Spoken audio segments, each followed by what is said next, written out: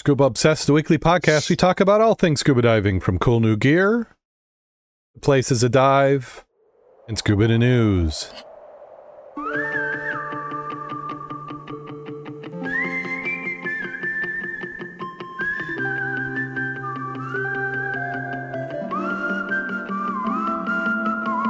Scuba Obsessed episode 509 is recorded live September 30th, 2021.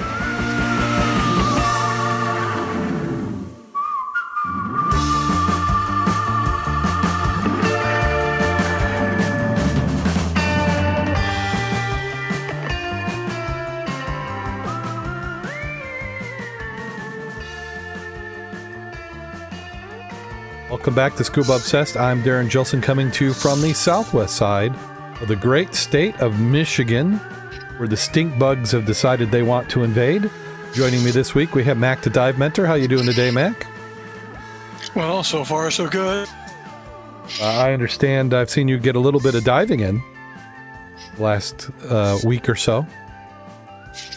Actually, the club, we got quite a few last week, and this week we had a real good one on Saturday back down to Merrimont. We went upstream this week, and visibility is starting to get a little less. When the sun was out, it was great. When the sun went away, it was down to maybe 4 feet.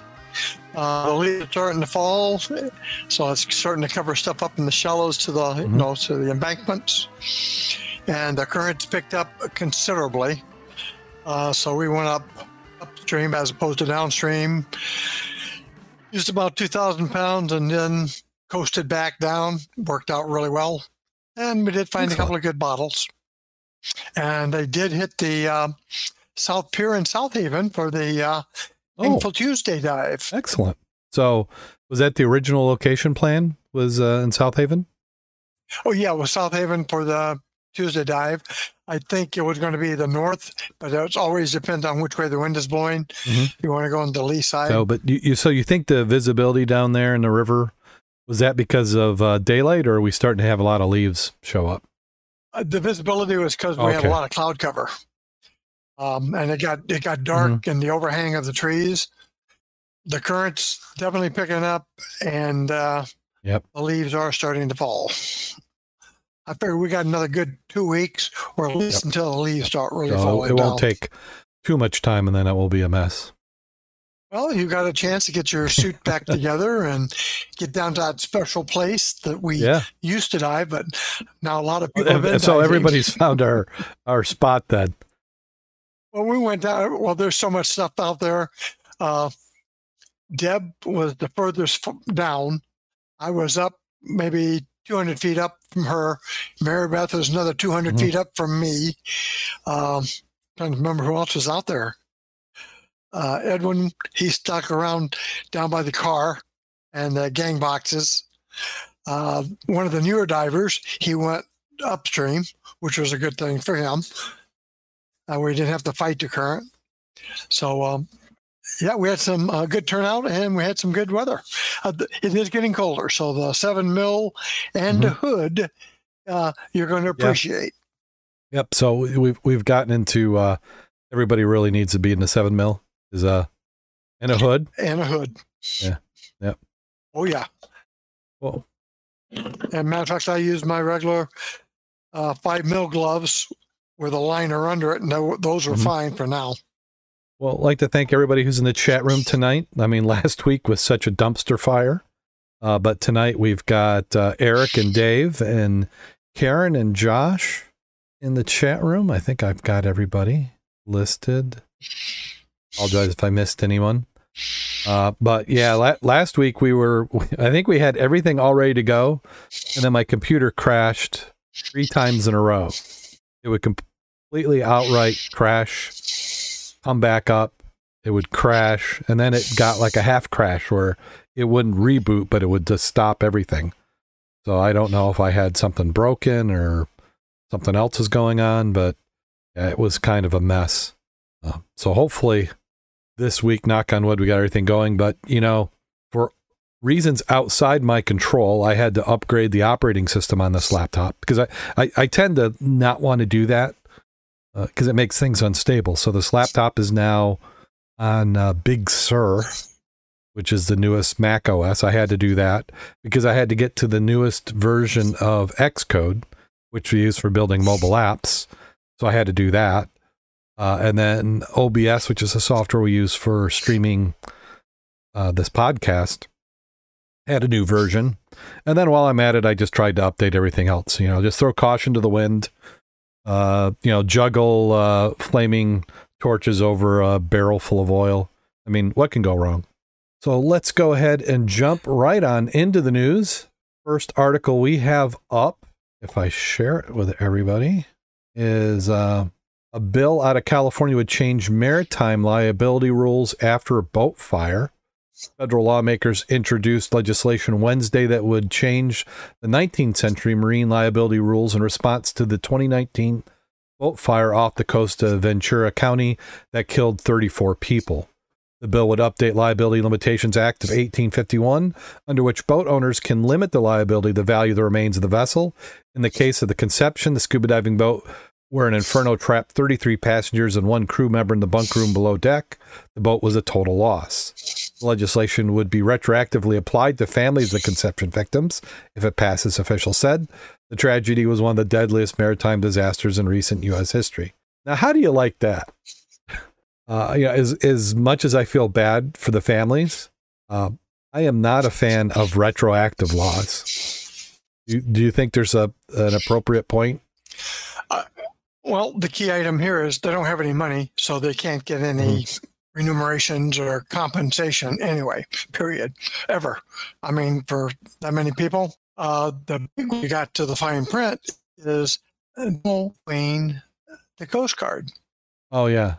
Because they failed to find that or find the deficiencies. Now, that opened up an interesting can of worms there. So you go to the deep pockets, which is the government. Yeah. Well, I mean, from an attorney standpoint, I mean, if I was the family's attorney, certainly you can't get money out of of something that doesn't have any money. Yeah. So let's see. Let's go back. The 1851 law is a time-tested legal maneuver that has been successfully employed by owners of the Titanic, countless other crafts, and some as small as jet skis, has been origins in the 18th century England, where it was meant to promote the shipping business. Carbajal, who represents the area where the Conception disaster occurred, said the 2019 fire prompted lawmakers to see how they could help the family of victims. While nothing makes up for the loss, at the very least they get just and fair compensation that's owed to them. The aftermath of this tragedy brought this to light. Feinstein, in a statement, said the law doesn't account for modern tourism such as commercial dive boats. Passenger Vessel Association, a trade group, did not respond to a request for comment. Under the current act, the company Truth Aquatics and owners Glenn and Dana Fritzler have to show they were not in fault of the Conception disaster. Even if the captain or crew are officially blamed, the Fritzlers and their insurance company could avoid paying a dime under the law. The Fritzler suit to the limit of their liability remains ongoing in federal court. Attorneys for the couple could not immediately respond to the request for comments on Monday. Jeffrey Goodman, attorney for the family, told the Associated Press that long overdue legislation may not really affect the Conception case because the Fritzlers do not have many assets to compensate the family. However, Goodman said the bill is an important, broader sense to hold boat owners and operators accountable. Removing the financial protections provided them will promote maritime safety moving forward. National Transportation Safety Board investigation disaster did not find the cause of fire, but it blamed the vessel's owner for lack of oversight and said failure to post night watch allowed the flames to spread quickly. The Conception's captain, Jerry Boland, pled not guilty in February to a rare federal manslaughter charge. Prosecutors say Boylan failed to follow safety rules before the fire broke out in September 2019 by failing to train his crew, conduct fire drills, and have a revolving night watchman on the boat when the fire ignited. His case is pending. Boylan and four other crew members who had been sleeping above deck escaped the fiery boat after the captain made a panicked mayday call. So has this been a case of this has just been broken all this time? What kind of effect will this have on boating in general? Will it make it safer, as they say, or is it just going to... Well, if you don't... Go ahead. Well, if you don't have any insurance, and you don't have a lot of assets, they can see you what you get. So then, what's the incentive not to? Not to have the law? Well, no, why have insurance? If you don't have a lot of assets, you may have to have insurance to cover your boat. But if you have limited assets, do you care if you get sued? Now, is the reason they have limited assets because this was set up as an LLC, a limited liability corporation? That part I don't know. That's sort of an interesting part. Because poor people don't have boats like this. I mean, you and I cannot, without really going into debt, will not afford a boat that does 33 passengers. So correct. But then again, the expenses incurred to maintain that may eat up any profits that you get. So you're just barely able to maintain, and your asset is your boat. Yeah. Yeah. So that's some of it is just trying to figure out where is it in this process that is unable to deal with the negligence. If that's the case, allegedly negligent, but from the information we've seen, that certainly appears to be the way it's heading.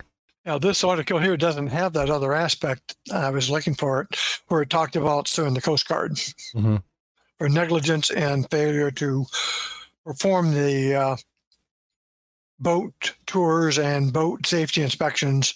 They should. I'm not sure how they would have caught this from the aspect of no roving night patrol. How do you capture let's say this wasn't on a boat, that this is a car. Say somebody or bus. Maybe that's a better thing. You got a bus, the driver falls asleep, which I think we can say is something you shouldn't do, and then runs the bus off the road. Is it the responsibility of the police to know that was going to happen? Because in this case of the boat, it was them not having a night watch. So how would Coast Guard? That's the other item that's speculative, by the way. You realize that. They said the lack of the fire watch made the fire faster, the way they read it. That's not necessarily true. Whether he had been awake and spotted the smoke or something, it may have made a difference, but depending on where it started, could anybody have gotten out through the flames? Well, and then they still don't know. So say the fire started down below. By the time it's visible to somebody who's awake on a night watch, it may have already been too late. But yeah, so the wording was a little sketchy. But this article here does not even talk about the continuation of the lawsuit to the Coast Guard. Yeah, they didn't mention anything on that. But I did read what you're talking about, where they were talking about suing the Coast Guard. So we'll have to see. And then here we go on this next one. I almost say favorite, our frequent Golden Ray shipwreck. Not that it frequently is shipwrecking, but it's still there. Hangs on as workers reinforce the cradle. There in the picture, they're showing the crane lifts one of the two remaining sections after the final cut was completed a little over a week ago. Humongous chunks of the shipwreck, known as Section 5, could remain in St. Simon Sounds for another week, hanging in the arch of the VB 10,000 crane vessel as salvors shore up send-off barge. Anxious as local folks are to see the next to the last section of the shipwreck Golden Ray out of here, salvage engineers are focused on ensuring that the dry dock barge can safely and effectively haul it away. This according to the U.S. Coast Guard. That means building a more elaborate cradle on the dry dock barge's deck, one that accommodates damage done to Section 5 sunken port side hull. Crews are working through the second week of construction, a more robust cradle that will account for the missing piece in the port side. I'm said. TNT Salvage Engineers produced a 3D model of the new cradle, resulting in double-checked and modified the company's engineering team in Germany. So they go on and talk about a bunch of this, but we've got to be getting right down to the end. You'd think. So how back on the cost of this has got to be about the price of two of these boats new. It's a no-win situation. I think it's interesting how they talk about the Swiss Army knife of this salvage operation. They're talking about some of the equipment they're using. It's got so many multifaceted uses and abilities. And they're still, after doing all this work, still have to modify the equipment they're using to continue with the job. Like you said, the money keeps rolling out. Yeah, and anybody who's done any sort of projects, and even a small to moderate scale, knows how expensive that can be, and this is a whole nother level. I mean, there's nothing standard about anything that they're doing here. It will be interesting to see the total cost. I know how much you love these photos, Mac. Creepy or cool, deep sea photographer shares photos of freakish seabed creatures. Scary looking marine creatures captivate deep sea diver photographer Mark Andrew. Let's see, how can I slaughter his name? Be Adolia, who lives in the Philippines. He said he dives 4 times a day to capture the perfect image. Said he's always passionate about photography, especially underwater photography, but it took time to acquire the right tools. There's a interesting guy. It's hard to tell that's even underwater. He must be shooting at night, of course, because they're not getting any background scatter. But some of that's pretty freaky looking. Yeah. I'm not sure how comfortable I would be in the dark shooting pictures at these when there could be Mama somewhere else. It's bigger Mama's than these there, guys. or you're like lighting yourself up as a silhouette for a quick snack for somebody. Yeah. Just a little shrimp. There you go. Yes. Yeah. Great His Twitter handle at Underwater Mojo. Here's another one. Yeah, that's beautiful. Little nudibranch. I'd like to know the depth that he's working with, and does he deliberately work at night like this? Because that's what it seems like. Either works at night or he's doing some photo editing that just pumps up the contrast. That's the thing with a lot of photography now, which I think this is fine. I think it's okay to go in the Photoshop and clean and edit and contrast, because you're really trying to make an artistic statement. But there are purists who get a little bent when somebody goes and just does these images. Because if you were there, even in person, they don't sometimes look this amazing. I went to a couple of the photo clubs that have contests, and then you see the initial photo, and then you see the photo they entered, and there's no comparison. To me, photography was what can you do with the camera, not what can you do with the programs to redo your picture.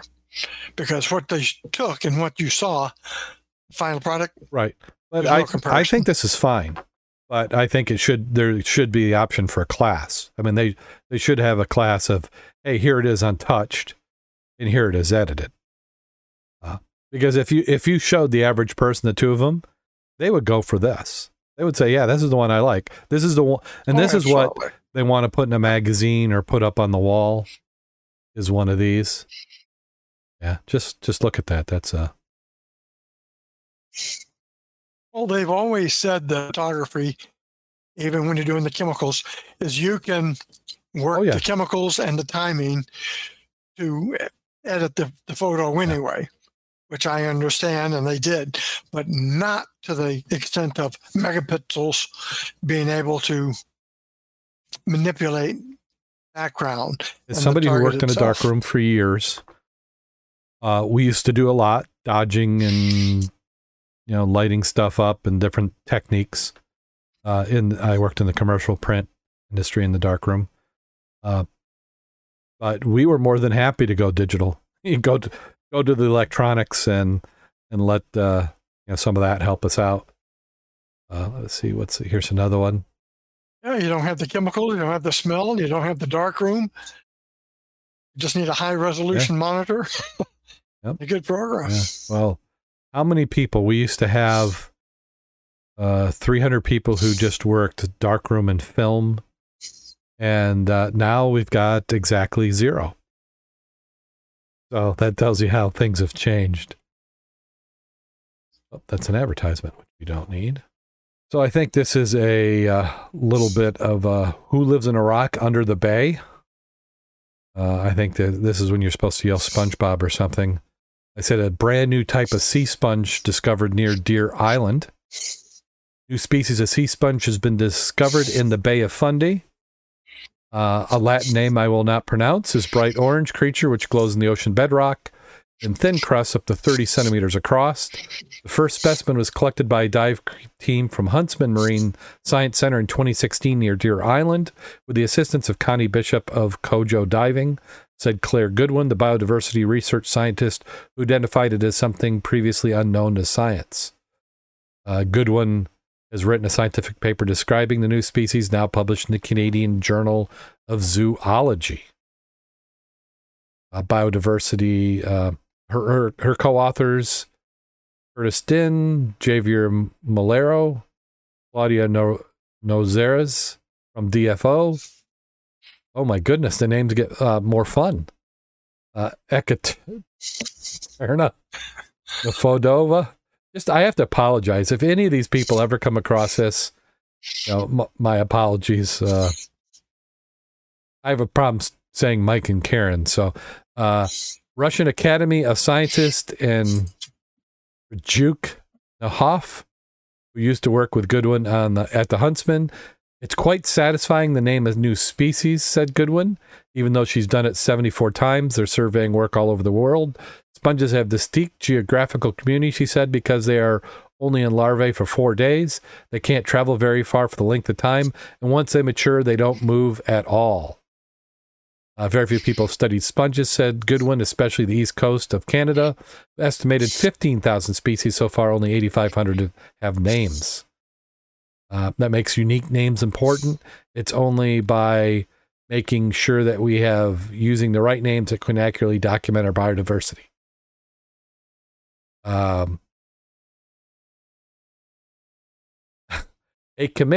naming committee helped come up with this one in their indigenous language, said Goodwin. The name means something reddish orange and animated, which gets water squeezed out of it.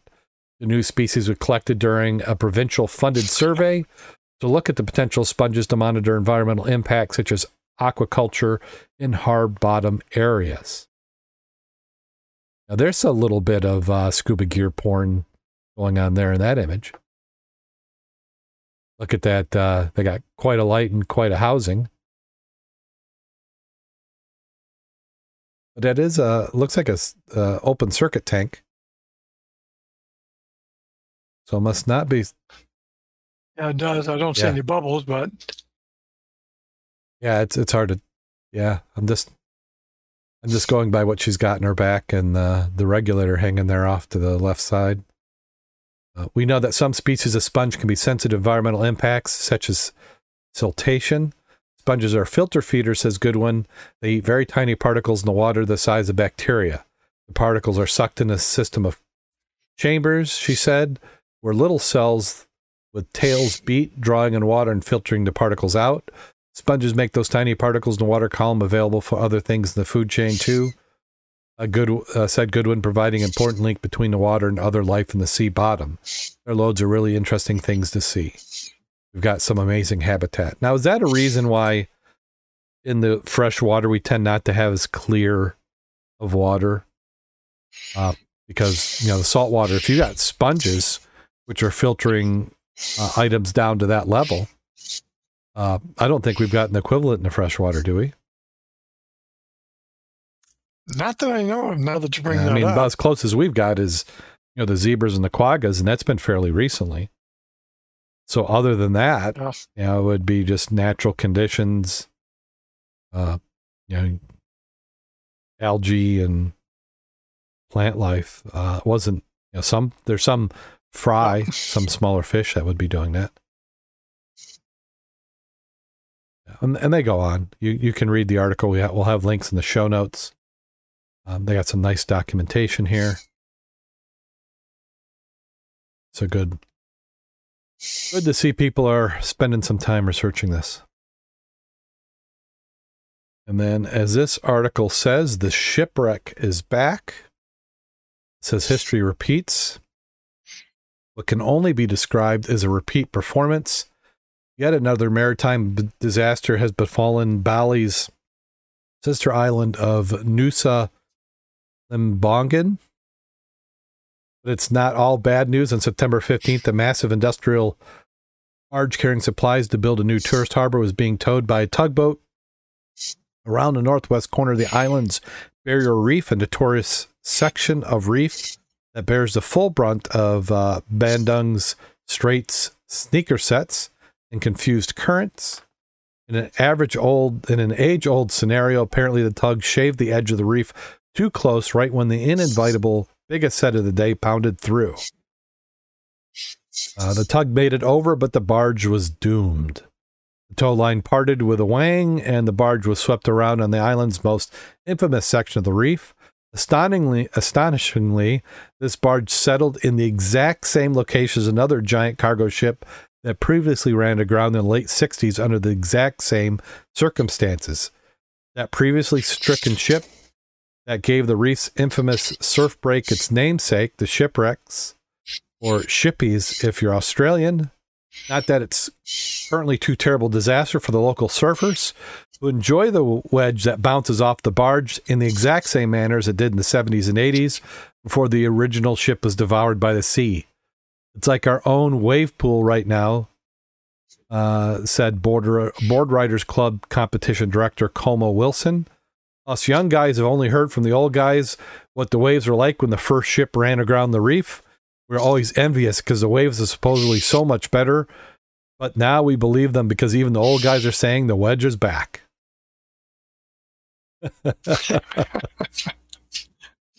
Some of the pictures are very awesome, especially the one you've got shown right now. That's pretty nice. Hang ten. Yeah, so right there, it's all breaking. What are the odds of a ship? Well, I guess if that's where your traffic, I mean, what's the odds of a semi breaking down on the highway? I mean, given enough time, if that's the direction of travel, that's going to happen. So what was it? Let's go back to that upper image. So here it is showing it. I was going to say, if you scan down a little bit, you're going to have a really interesting shot right there. Now, you take a look how high that wave is. That's awesome. But I wouldn't want to be on the wrong side of that wave as it smashes back into that you barge. Do not want to be on the upside, I would say.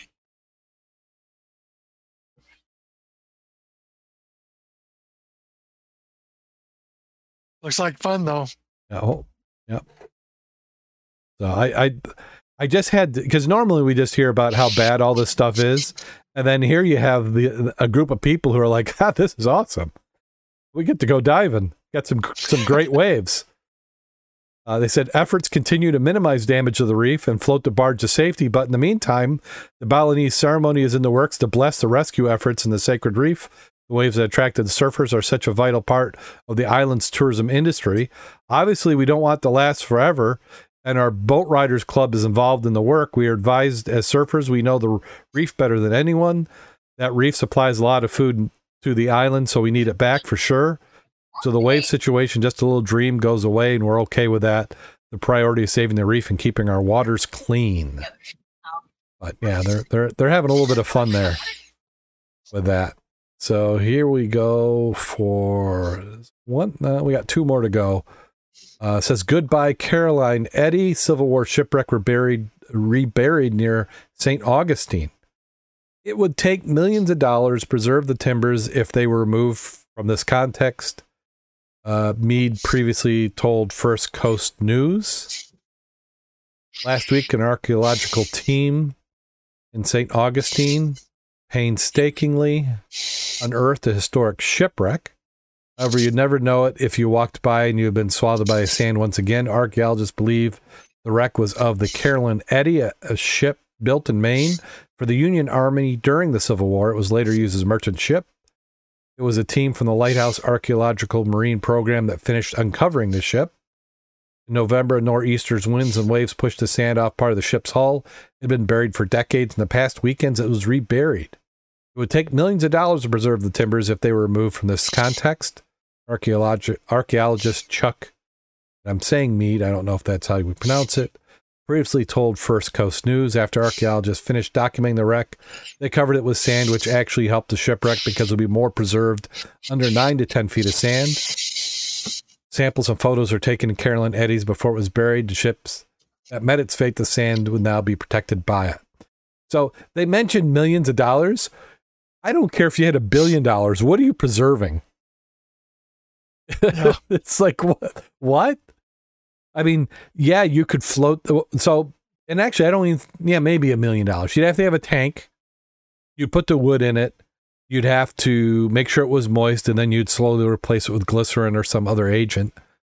But what you've got there is all you're going to get.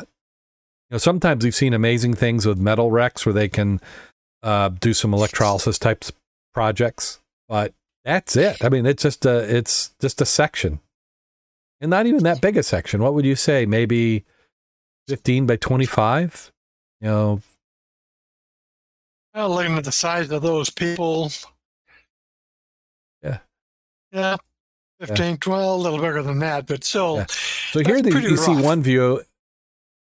Now, how do you think this compares with the Green Bay?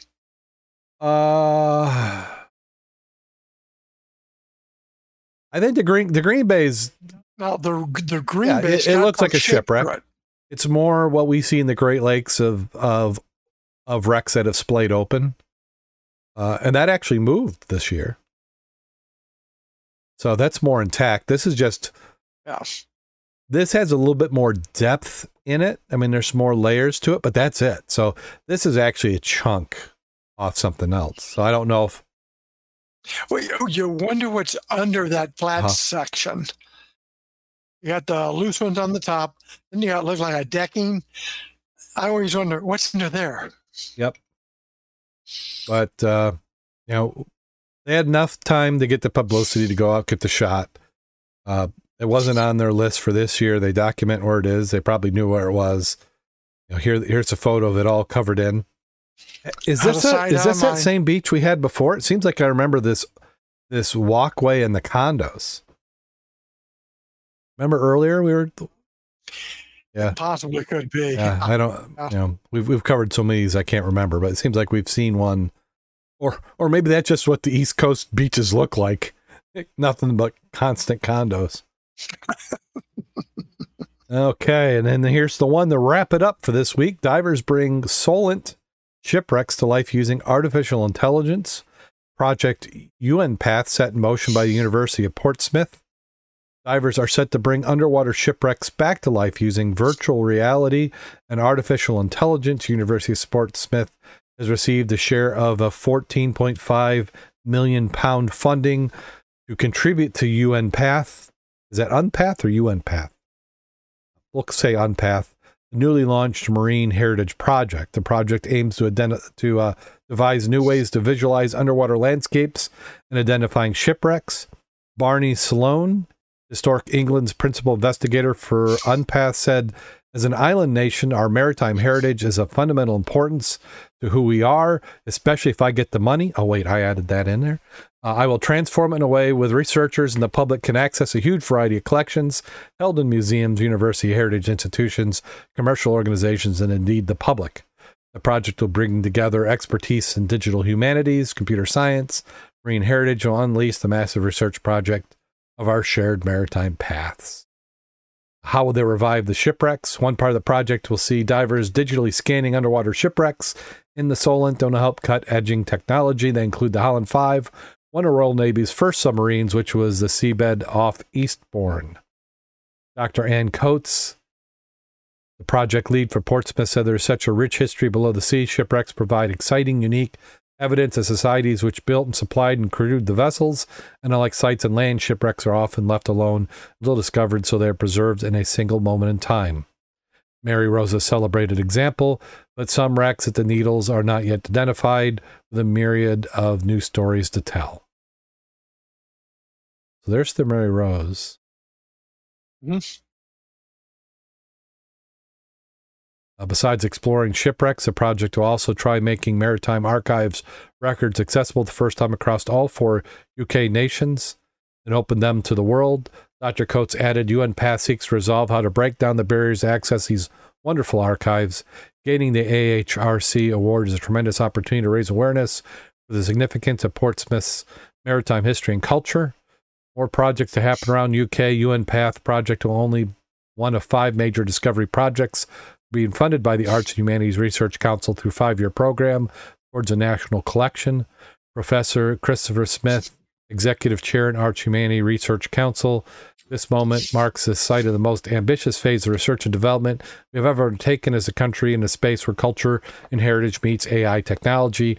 Towards a national collection is leading us to a long-term vision of new national research infrastructure that will be a benefit of collectors, researchers, and audiences right across the UK. I don't know. I listened to all that and I still don't have any idea what they're doing. It had all the proper technology buzzwords that I'm accustomed to. But it didn't say, is this really indicating what they think they're going to do? So this is announcing they received £14.5 million, which was at probably 20 million or so US dollars, which can go quick, depending on what you're doing. Project aims to devise new ways of virtual underwater landscapes identifying shipwrecks. Yeah, I'm not sure. I'm not sure what they're doing. I was hoping to find out, but it doesn't say.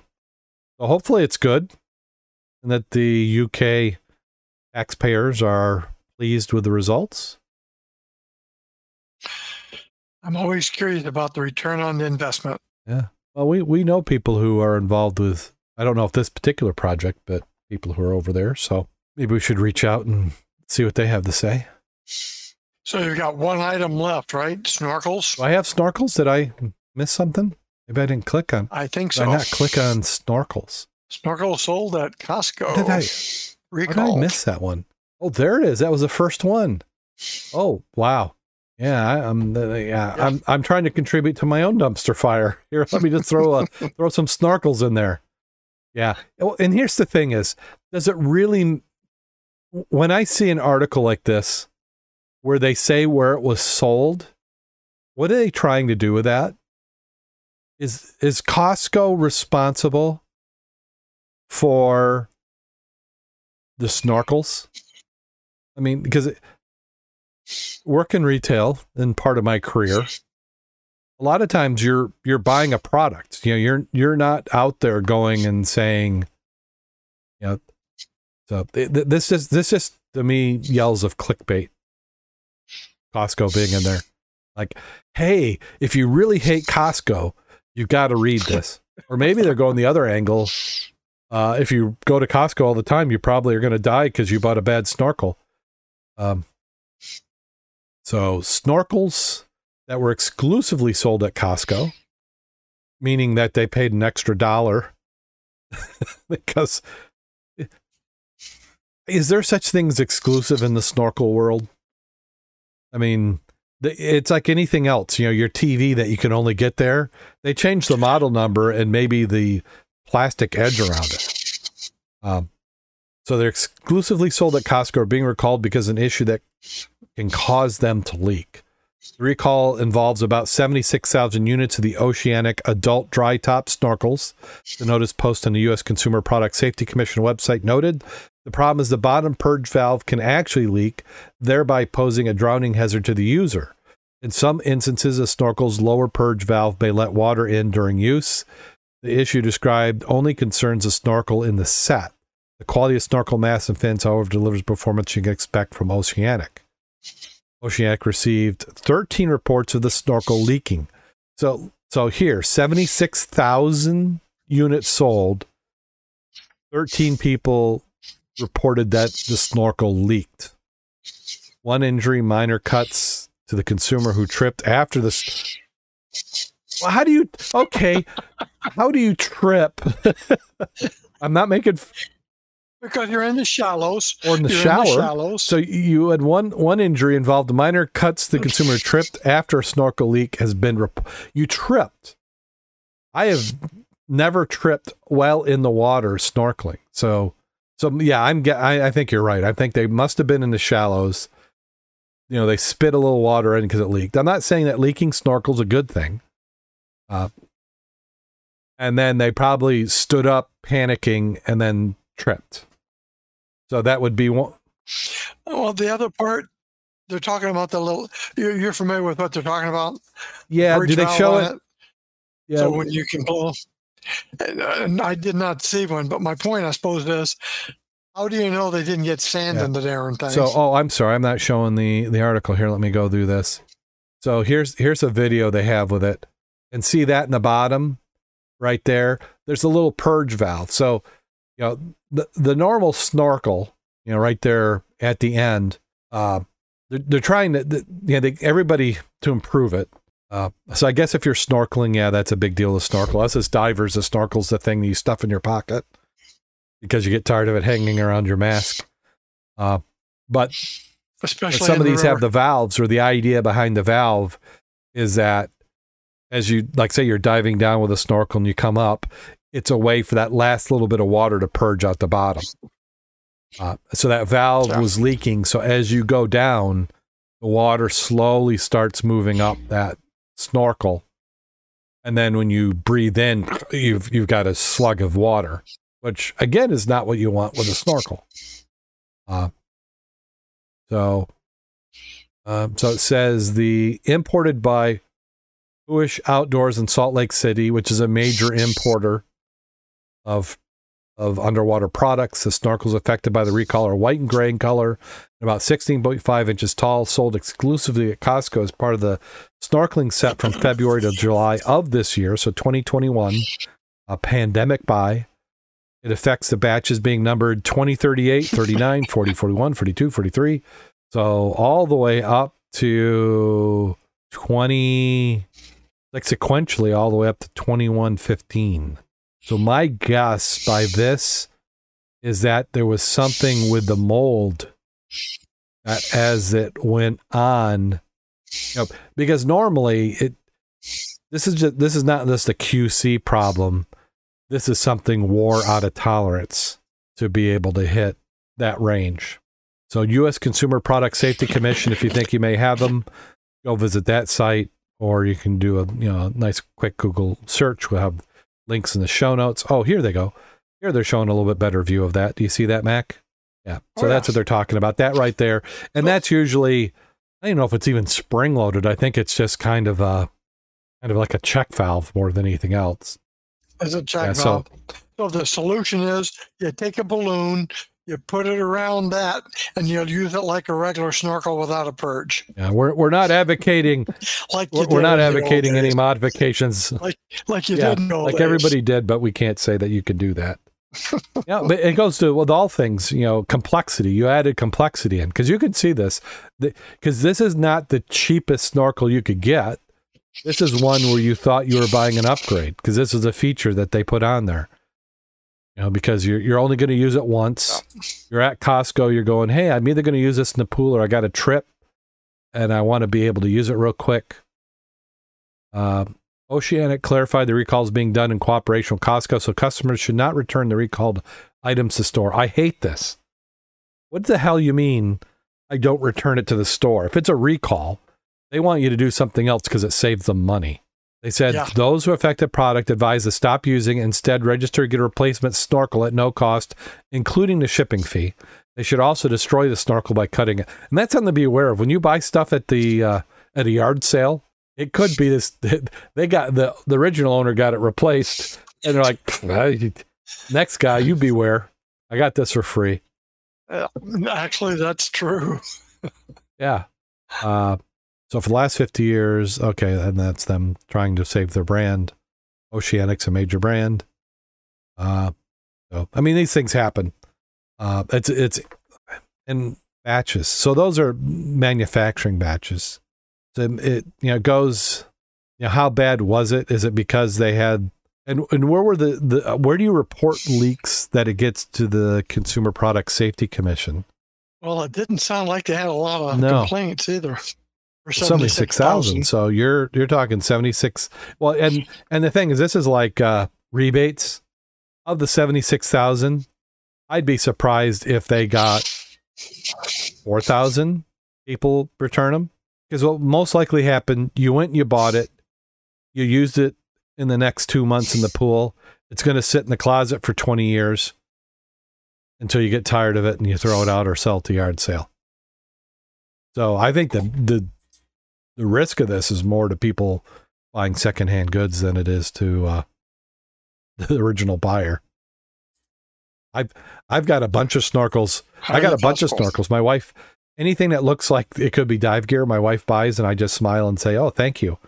But I've got, fins that there's no way I could ever use. Masks from 28 years ago, all sorts of stuff. So maybe they're antiques. Maybe I could sell them as an antique. We drove about 2 weeks ago over at the boardwalk. Jake left, I think, 4 sets of good fins just to see how often or how soon they disappear. You left 4 sets? They were gone the next day. Yeah, Jake has a lot of stuff to get rid of. And as opposed to sell it, he just left them there where the kids play to see who took them. I'm just curious if one person took them all. Mm-hmm. It could be. So were these extras of his, or were they stuff he found? Not found. Maybe he bought it, rummages and stuff. Yeah, they're fun to play around with. Okay, well, that does it for Scuba in the News. Well, as well as I do, a diver nowadays doesn't want the old-fashioned looking fins. Oh, no. And they want the spring bands. They don't want the rubber straps anymore. Let me see if I can do a quick search on Scuba fins black. Let me see. Yeah. So here's the here's the in style fins, I would say, and the not quite that community, wouldn't you say? Everybody's got kind of the black.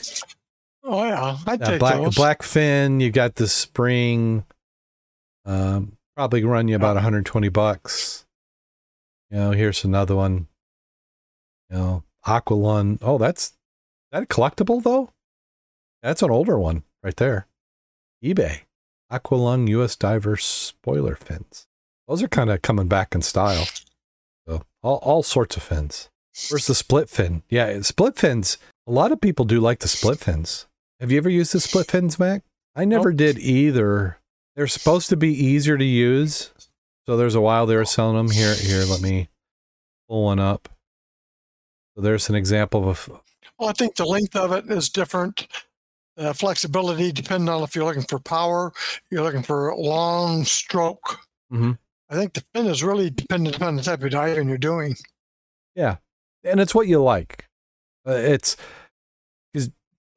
no law that you have to have a fin. I mean, it's an amplifier. It helps you when you're kicking, move.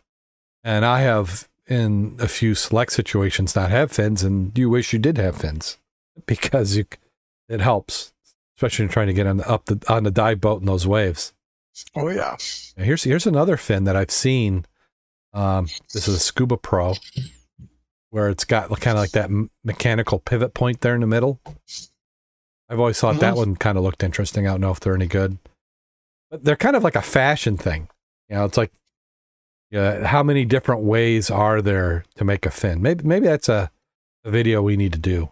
Well, I think the spear fishermen use a different type of fin than the normal scuba diver. And generally, we're doing it in a different type of environment of river, pond, very seldom. Great Lakes, of course. Mm-hmm. Yeah. Now, I've seen those. We got a pair of those fins there at Wolf's on the is that an older style? It's called a force fin. That's another one off of eBay. Yeah, here's some of those. Yeah, it kind of reminds me, if you ever look in any of the old patent books on horse bits, It's like there's like 10 million patents on horse bits. Seems like there's the same thing with fins. Everybody's tried to come up with one that's just a little bit better. Now there's like a split fin, but not quite as split. And there's another one, a little bit split. Now here's one almost looks like something from the Aliens movie. It's mares.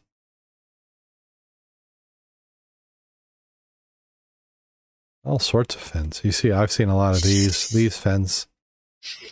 I'm a little biased because sometimes wolves will have surplus and they'll be in there for several years. So that's kind of what I see. It's like kind of you buy a fin and until you're not happy with it. I've only bought a couple sets. Yeah, I think this is probably similar to, except that's got the strap on the back. Yeah, everybody wants to watch me shop for fins, which I don't need. I don't need new fins right now. Like, can you ever have too many fins? Yeah, Karen in the chat room says she likes her split fins. Less stretch. And then you can't have too many. Yeah, Karen's saying Jake buys a lot of stuff online auctions. He's always been on the Red Rooster Facebook Live buying stuff. And then she talked about a little bit earlier working in the darkroom of photography class in college. So many ways to do cool stuff with photos. It's an art. You know, you can play with it if you enjoy it and you're happy with the results. You know, more power to you. Of all the things I did in the printing industry, darkroom wasn't the worst. I mean, everything's about productivity and time and value of what you're doing in the industry. So, well, you know, like they say, the fins are made for different purposes. You have snorkeling fins used for shallow depth. They're more basic. Yep. They're shorter in length. And they're done that way so snorkelers can make small flexible movements for easy maneuverability just below the surface.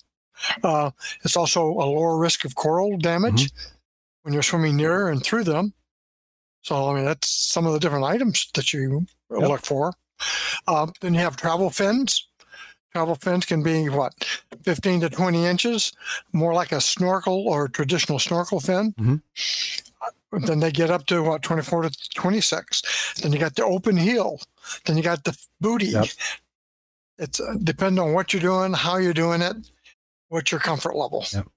Well, and your pocketbook. And some of the people I would say are the most selective in their fins are the free divers. When you see the free divers really going those depths, those fins are quite a bit longer than what we would use in most scuba diving. Yep.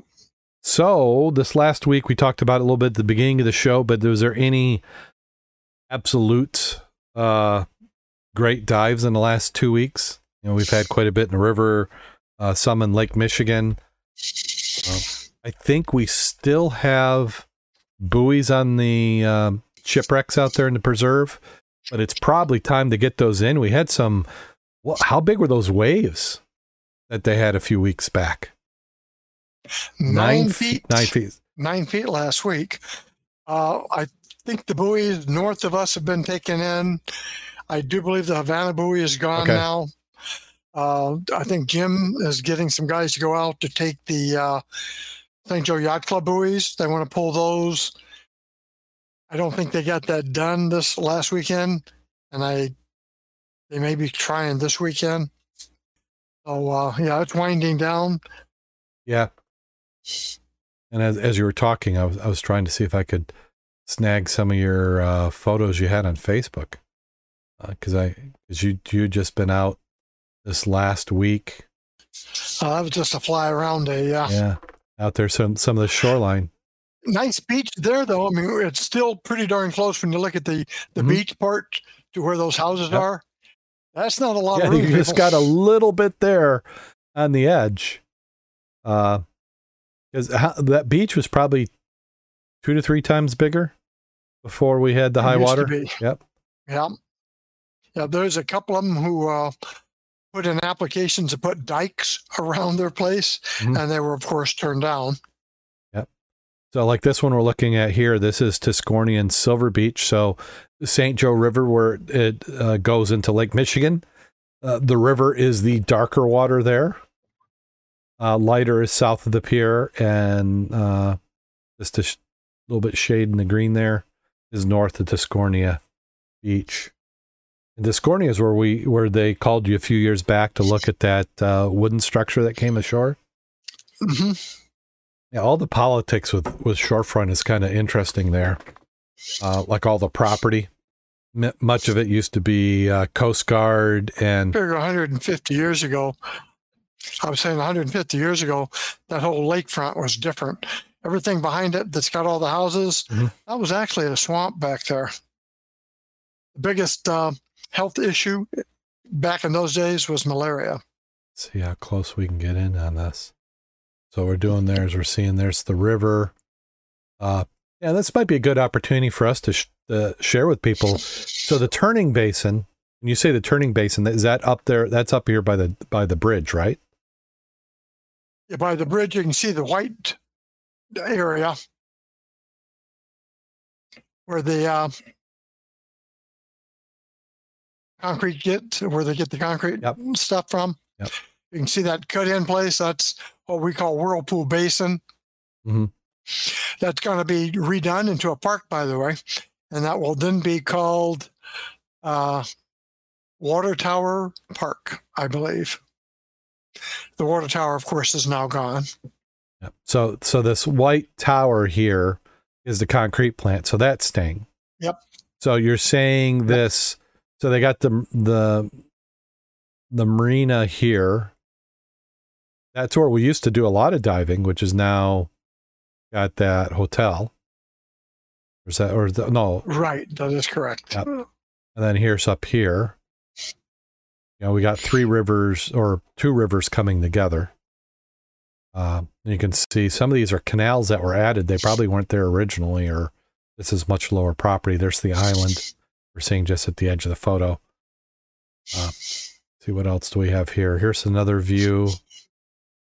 That's showing in the middle there. It's showing Benton Harbor.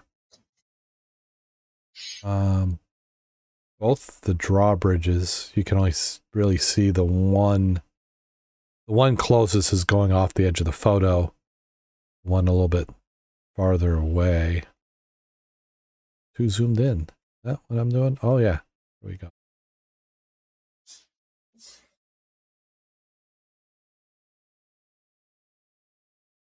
Lions Park there in the water. Lions Park.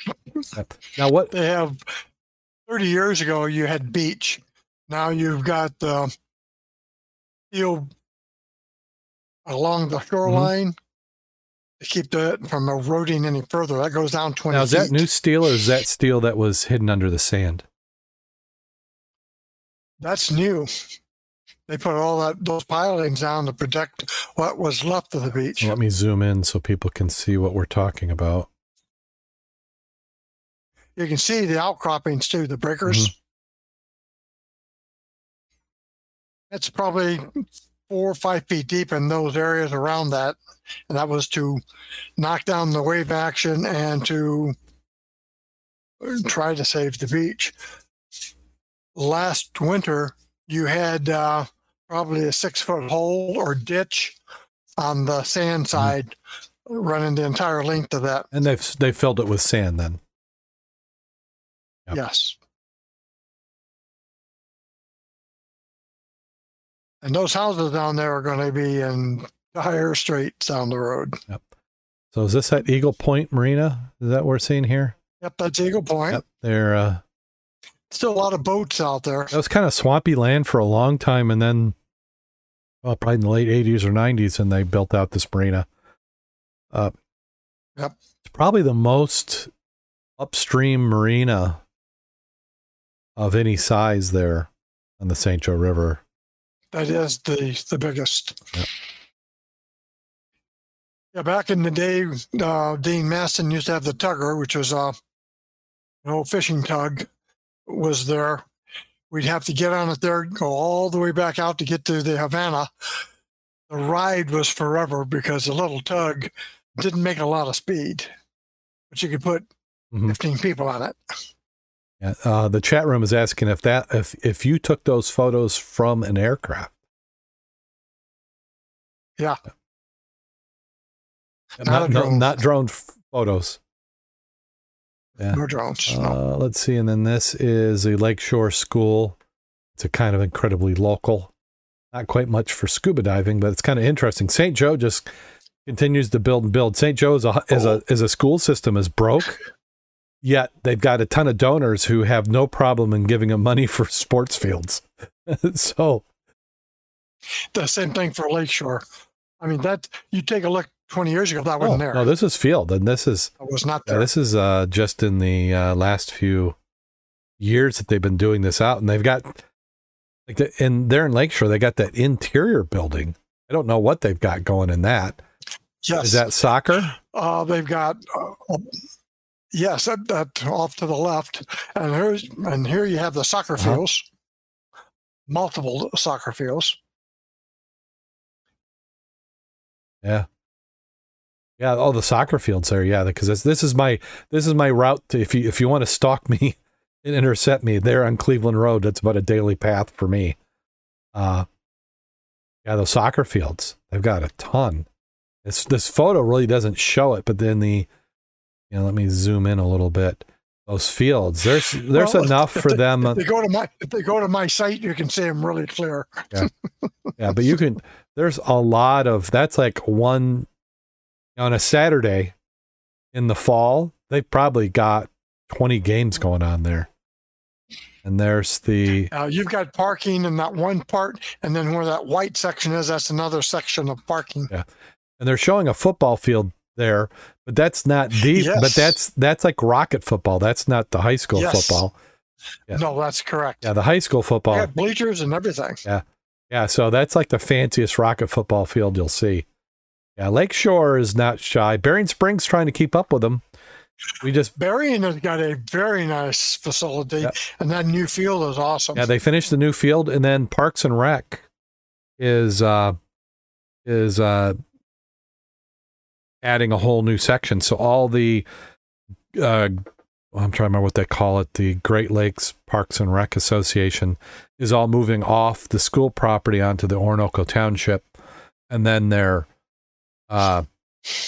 making room to build a new high school. So they've done the performing arts. They just finished the football field. We had the grand opening about a month ago. Would have been a year ago if not for the pandemic. It'd have been finished. It still hasn't been inspected. The state doesn't have elevator inspectors. I guess they had one or two in the whole state, and they don't currently have one at all. So if you're in Michigan, beware of the elevators. Your Halloween tip. And then the Performing Arts Center, that's supposed to be open in an athletic field. The gym is gigantic that they're putting in, which we're going to take it over for robotics. We're going to do a robotics competition there. And then they will be they had vandalism on that too. Earlier this week, some kid spray painted it. Estimated damage, $100,000. Whoa. For orange spray paint on the building. And I'm like, if this wasn't a new construction insured, somebody would come up there with a little bit of paint thinner and take that off. I mean, because it's, maybe we'll take the podcast on that one, but that's a nice view there, Mac. Underwing. Is that what we're seeing? Sunset. We're looking for a sunset. Yeah, beautiful. Another the one there, looking out the river. That was a little awkward. You can see the sky, you can see where the lake is, and then that whole white part is clouds. And it's approaching the airport. And the clouds are less than 400 feet above the ground. Isn't that like almost fog? Or fog wannabe? Yeah. Right. The camera at night takes real good photos, makes it look like daytime. But you can see the cloud base already coming in. That's 400 feet. Yeah. I'd prefer to get down on the ground before that covered up the airport. Yeah. The sensors in these cameras, we're within a few years of those sensors being ridiculously amazing. I mean, they're already really good now. It can be dark and I put that on the windscreen, and I can see the runway really nice. Okay, I think we've looped back to the beginning, but yeah, some great photos. I love. Well, I think the items we found were on the. If you went backward, you'd find the dive stuff. Was there dive stuff? Oh, let me look. We'll take a look at dive treasures. Oh, here we go. That's really what we want to see. So here's the dive ones, dive photos. So this is from the 26th. Boy, you would think some of these. Actually, the 25th. It was Saturday. Yeah. High noon dive. These. So that's electrical insulator. You have the required golf balls. Official dive. Yeah. Is that the white? Is a cold cream? Is that what these are? Cold cream and a couple of thumb drawers. Mm-hmm. People are using a lot of cold cream. Seems like every time you dive there, you can pull up as many as you want. Oh, another milk. Was that a clean? When you were a kid, what did you buy your mom? Palms, cream, or Jergens hand lotion? Yeah, that's true.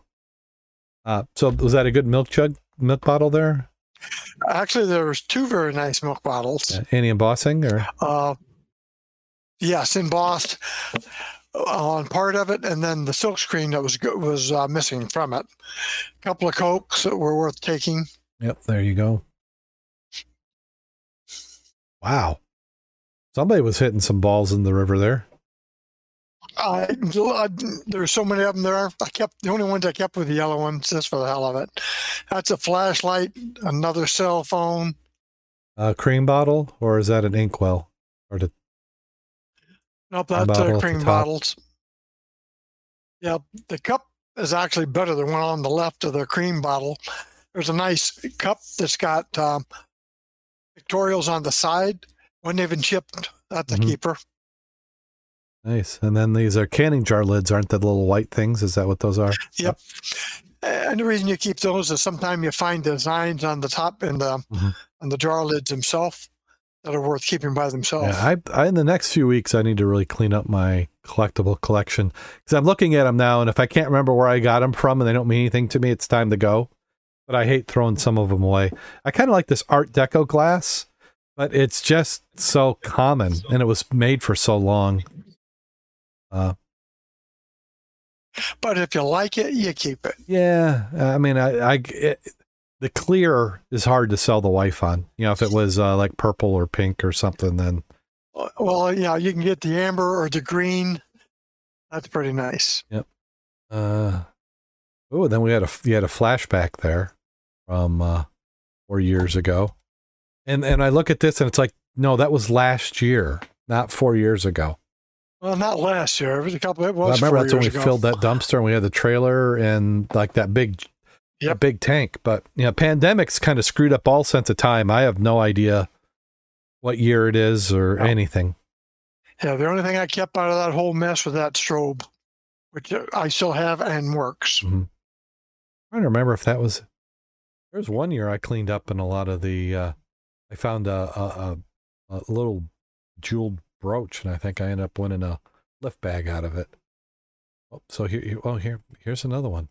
Gosh, this is going to be the podcast of Mac and Darren watching Facebook.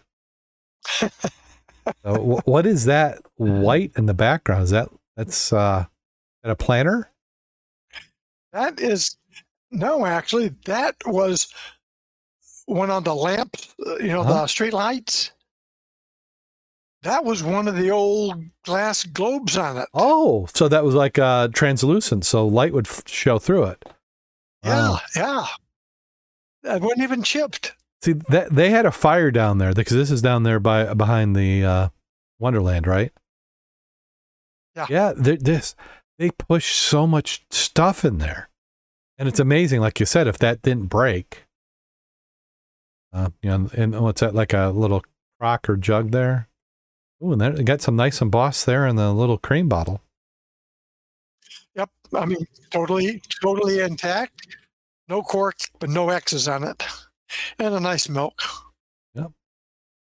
I mean, it just gives you a wide assortment in one day of the weird stuff you can find. Yep, tons of great finds there in the river. It is fun. You know, it's shallow dive, a little warm. Oh, and here's a sign. I got to show this one. This water is unsafe to drink. So the question was, well, do we dive in anyway? Yeah. Now that's a sign. I think that's the type of sign there's a marketable value for a sign like that. I mean, go into any of your chain pub stores, Cracker Barrel or Applebee's or something. They always have a sign like that in there. Skull and crossbones. I mean, how many times do you get a public sign with skull and crossbones? Yeah. Yeah, especially where you're diving. Yeah, maybe that needs to be the artwork for this episode. Dumpster fire. Let's see, is there anything else worth taking a peek at? What was that at Wolf's Marina? It was like a steam fire truck that you had? Yes, that was a pumper. Pumper. So what's the story behind that?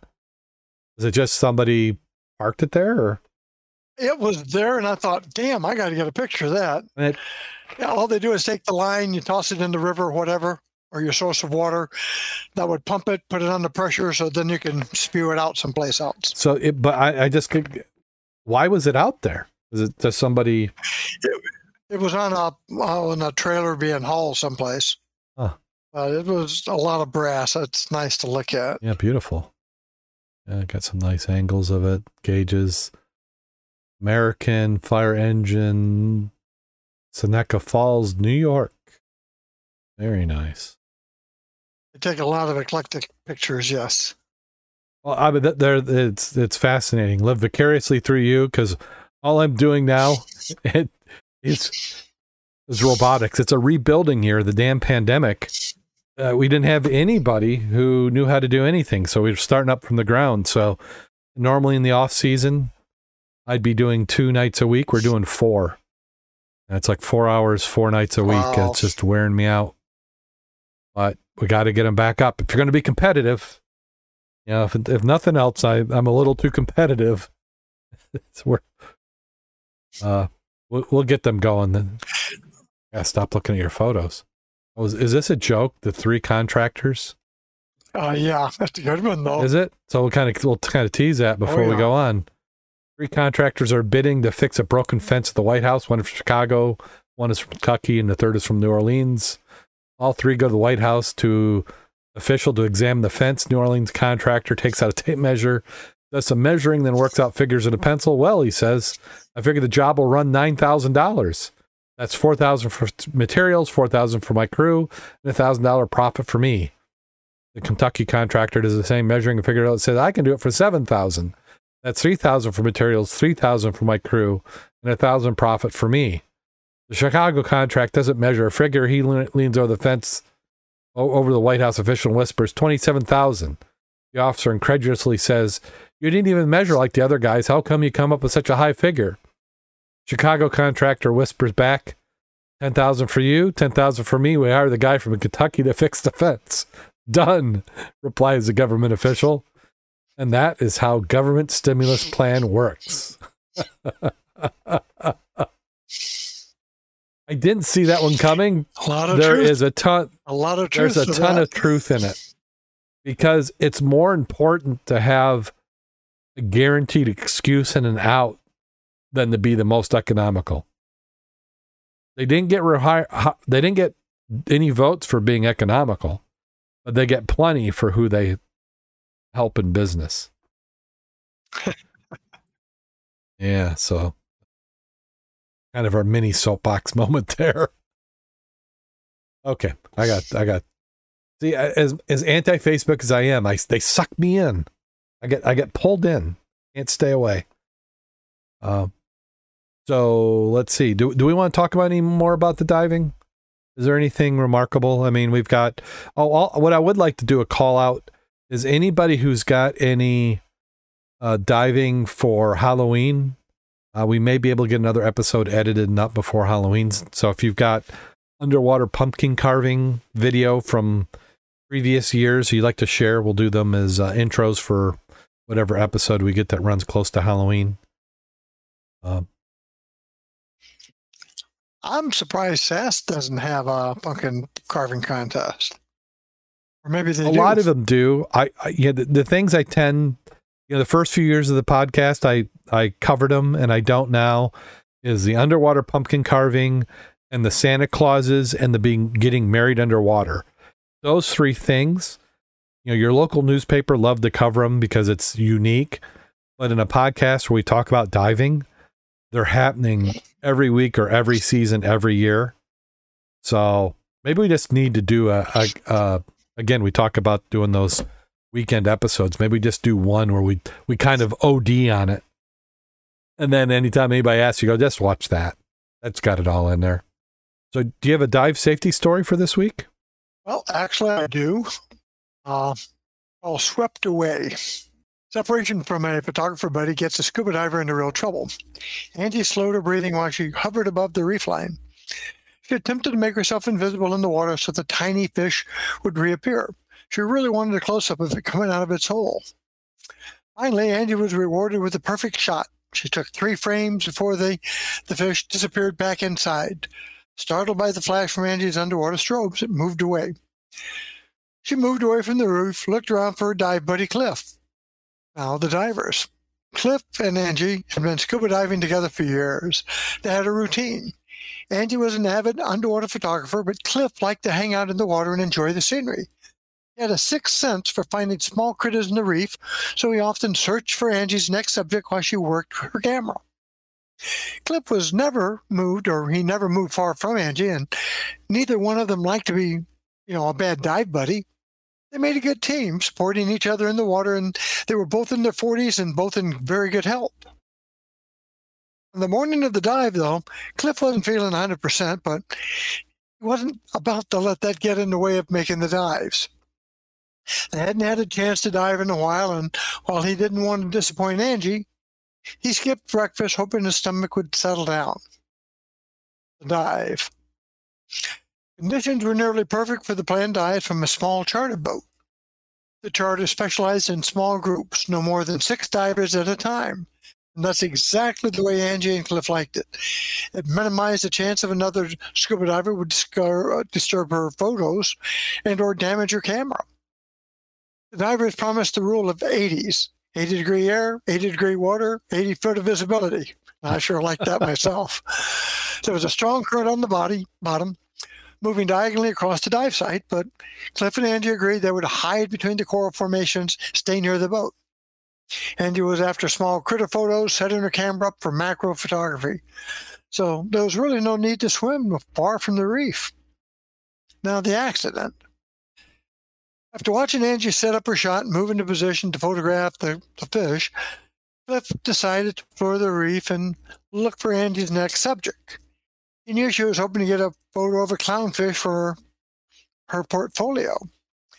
Spinning from one coral formation to the next, Cliff moved out from behind the protection of the reef, exposing himself to the strong current.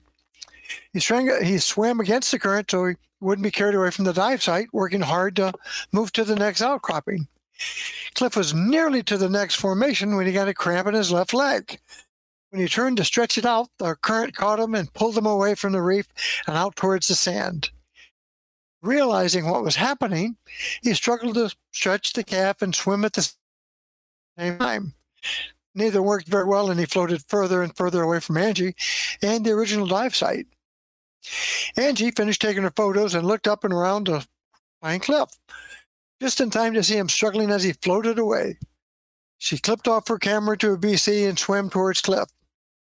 Cliff was simply attempting to self-rescue and swim with his hands.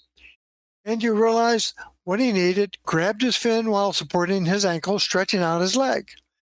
She sniggled for him to relax and just float. In a few minutes, the cramp relaxed and Cliff could swim again. Then they both looked around and they realized they'd floated too far away from the dive site to make it back. They agreed to surface, swimming in the direction of the boat as they did. On the surface, Cliff deployed his surface marker buoy, signaled to the boat crew they were okay, and the crew kept an eye on the dive buddies while they recovered the remaining divers, then moved to pick up Angie and Cliff. Now the analysis. Now, often underwater photographers get so absorbed in what they're doing, their dive buddies feel they're diving alone. In Cliff and Angie's case, they had an understanding about their respective roles on the dive. Despite that, Cliff really didn't have a buddy on the dive. No one was keeping an eye on him or ready to help him out in an emergency. A small issue, such as a leg cramp, can quickly escalate into a larger problem. Many times we've discovered and discussed how a small trigger item can lead to panic and a serious accident. When a diver is uncomfortable or unprepared for a dive, all it takes is a small incident for the percentage or for the perception, the narrowing of the mindset that comes with panic and sets off a chain reaction.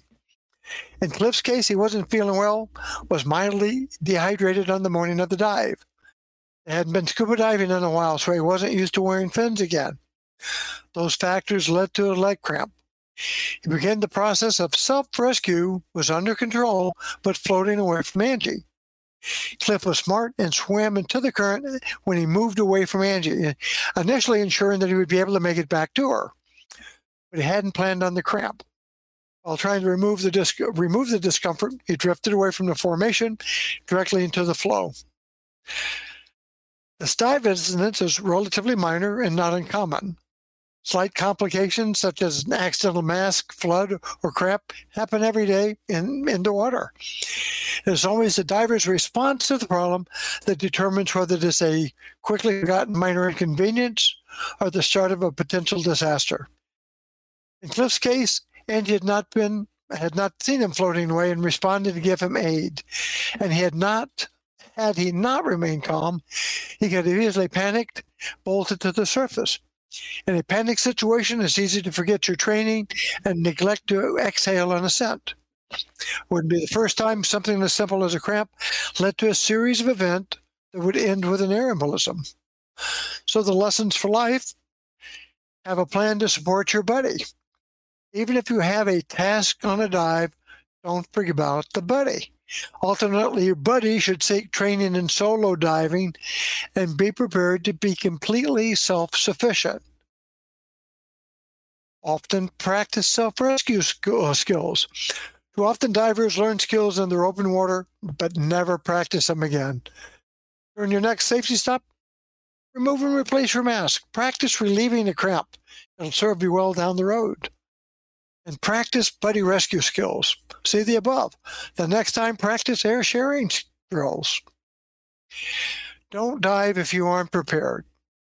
No diver wants to disappoint a dive buddy by backing out of a dive, but don't dive if you aren't mentally and physically prepared for it. Better to miss a dive than not to come back from one. And last, of course, don't forget to breathe. Always maintain an open airway on your ascent. Everything we know, but how often do we practice?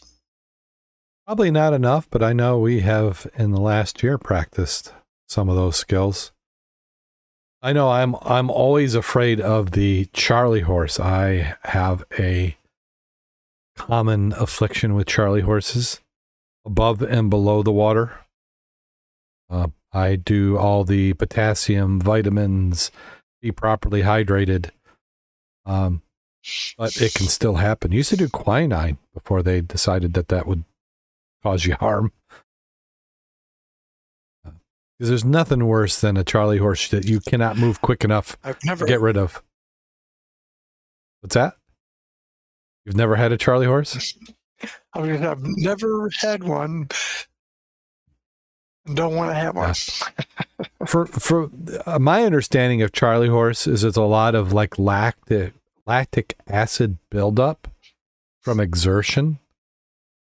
And I will get them in diving. It doesn't happen all that often, but because I get them elsewhere, like that's one reason why I've never really took up kayaking, because I can't imagine trying to get out of a kayak when you have a kayak, because the Charlie horse, you got to stand on it.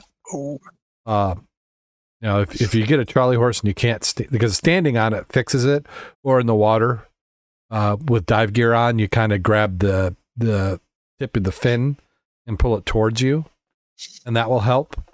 And I've had that. I don't have it commonly, but it's one of those things. It's when it happens, it hurts. So probably, half a dozen times, if not more. But that's in 1,000 dives. But it's nice to know that if you have an affinity for something like that, to be prepared for it and to practice something. Something as simple as clearing your ears is a big one for a lot of people. Yeah. Oh yeah, and I talked about in the podcast in the early days. The first, because clearing your ears underwater is different than in the air, and I never had problems on a plane. I never had problems driving in the mountains. You'd get it and you'd clear it, and then, halfway through my open water dives in the pool, it's like what I didn't do is I didn't clear early enough, because you got to kind of learn when you need to clear, how you clear. Because I think it's different for everybody, what that, technique is that helps you equalize. And you don't keep going if you can't equalize. You got to stop.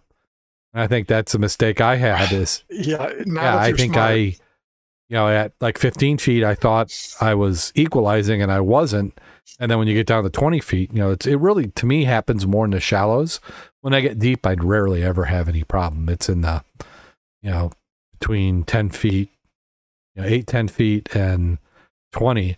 But what's weird, and maybe like if I do a breath hold, I never have a problem with equalizing. But when you're on a regulator, there's something about that where I do in that 10 to 20 foot range. And then get deeper than that, I don't have a problem equalizing. But good things to practice. Good tips. Thank you for that. I'd like to thank everybody who's listening to the program. I got to notice that I do online security for some of the automatic subscriptions, so I have to approve it. So hopefully the website's still alive. It didn't go through because I hadn't approved it, so I need to take some time here, probably on this week, and get everything all lined up. But it's that time of year where I got to pay for all those hosting renewals, and we buy a year at a time. And then also so we got the website hostings, which not only includes our website, but all the nonprofits that we support, including the Mud Club and the Underwater Preserve and the underwater recovery divers. I use that all in the same plan, so I got to renew those. And then the hosting for the podcast, both the websites and the streaming, which has been a lot of changes. We're moving on to Podcast 2.0, so keep your eyes out for that. I've got to do some work on blockchain. You do anything with blockchain, Mac? You familiar with Bitcoin or anything along those lines? Nope, not a bit. As a technology person, I look at it and I went, oh yeah, that's technology. Why does that have anything to do with anything else? But that seems to be a way of handling transactions and kind of avoiding some banking fees. So I think it's time I dig into that and do that. So in the next few months, we'll be putting that in. I've had pretty good luck with Patreon. So, Scuba Obsessed, I think it's Patreon, patreon.com/Scuba Obsessed. Is that it? You would think I would know by now. So you can do that, or you go to our website, go to www.scubaobsessed.com, provided I paid the hosting bill, and then click on an episode, and in the right column, there's a link on how you can donate and support us. And there's some gear I'd like to get. There's actually some new recording equipment that would kind of make the process go a little bit smoother.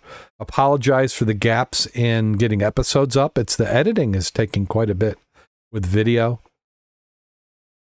It's crazy. I had gotten really good at audio only. I could do audio probably for every hour of audio. It only took me 30 minutes to edit. For every hour of video, it takes me probably 5 to 10 hours to edit. So a little bit more time. I think I can get that down. I think I can get it for 2 to 1.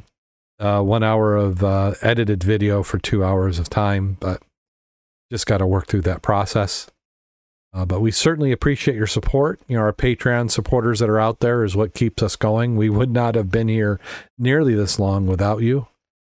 So thank you. And let us know what you'd like us to do. TheShow@ScubaObsessed.com. go to Facebook, go to our website, reach out to us the interway. If you don't hear from me one way, try another. I'm crazy busy with work, but for some reason, we've been able to do this for 12, 13 years now. Keep it going. Let us know what you like. I think video is really the way to go. So, while our podcast listeners are our base and important, we'll always have podcasts. We'll be doing more with video. Let's see, the chat room. We've ignored them for a little bit here. I guess the Wrecking Crew has a meet and greet this weekend, but by the time you hear it, it's probably already going to be over with. Wishes for Karen. Hopefully that, her, that she's feeling better. Doesn't sound like she's going to make it there. And then she gave us she said she used to drink tonic water and quinine and take magnesium supplements for bad muscle spasms. Yeah, the quinine was my go-to. My grandfather took it and I took it because we both had Charlie horse. But yeah, some sort of minor thing like liver or kidney damage. Those are optional organs, aren't they? Depending on what your beverage of choice is. So thank you for that. Let me see, what am I missing out in Discord? So I got all these different chat rooms to watch. Yeah, they accused me of talking to my imaginary friend earlier. Not saying I don't, but it could happen. Do you have anything you want to plug, Mac, before we get on out of here? Just make sure you get your Halloween candies situated. It'll be here before you know it. And what I'm showing up in the camera right now is that green bar in the bottom is our upload link.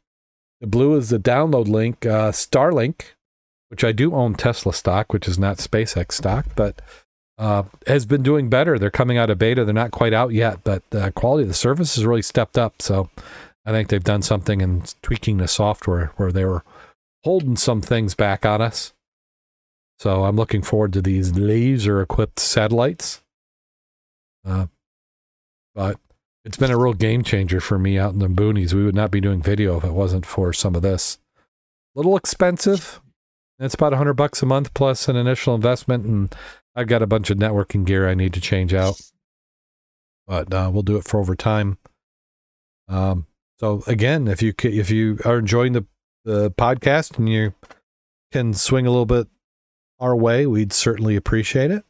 Are you ready for that time of the show, Mac? Absolutely. Been sitting down. I'm ready. Okay. I was looking at maybe sometimes I like to pick a bad joke. Is that possible?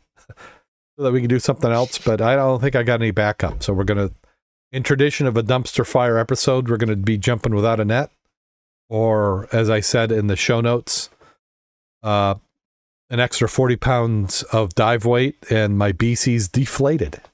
Young Peter once had an old ladder. The ladder was one he found in a dumpster just a few years before, and since he was poor and needed a ladder, he snatched it up and considered himself lucky. Over time, he used his ladder in large murals. He would inevitably be off-kilter. It would not sit flush to the wall. A rung would slip and rotate under his foot. He began to get very frustrated with this janky old ladder he was using. One day, while painting a sign above the entrance to the shop, the ladder mistreated him again. Having had a long day already, it was the last straw. He lost his temper. He jumped on the ladder, grabbed the miserable thing, and shook it like a baby, screaming vulgarities at it. With his rage, he broke 2 of the rungs off and started to beat the broken ladder with them. A group of young people passed by and saw his outburst and asked him what he was doing. The painter responded that he was beating the ladder to death before it killed him. The youth thought this looked like fun and asked him if they could join in. The young painter found the situation suddenly hilarious and said, of course. The group came over, beat the ladder, threw paint on it, made a commotion. Suddenly, a woman came out of the nearby shop shouting and screaming at the group. Was not going to get away with their vandalism. She called the police on them. As she was shouting, the police car pulled up and a neatly groomed officer walked out and walked over towards the center of the fuss. The woman shouted at the officer, gesturing forcefully at the group of young people. These vagrants are vandalizing and destroying property. Arrest them. They're trying to shout at the riot. Arrest these criminals. The officer looked at the mess of the broken ladder and sputtered paint and asked what was going on. The young painter somewhat sheepishly explained the situation. The officer, who didn't know for sure at the time, but was actually a pretty good judge of character, felt like he was telling the truth. He laughed and told him they should probably clean it up now, and the group agreed. The officer turned to leave, but was stopped by the bewildered shriek from an enraged woman. "Aren't you going to arrest them? They're going to riot and loot the whole block." The officer turned around, looked at the woman, and said, "Ma'am, excuse me, but I must say, 2 rungs don't make a riot." Okay, now that was sort of cute. Am I ruining my reputation if that one wasn't not bad enough? I didn't want that to go to your head. I'll try. You know, as egocentric as I am, you know, I'll just have to restrain myself. So on that note, until next time, go out there and get wet. And stay safe.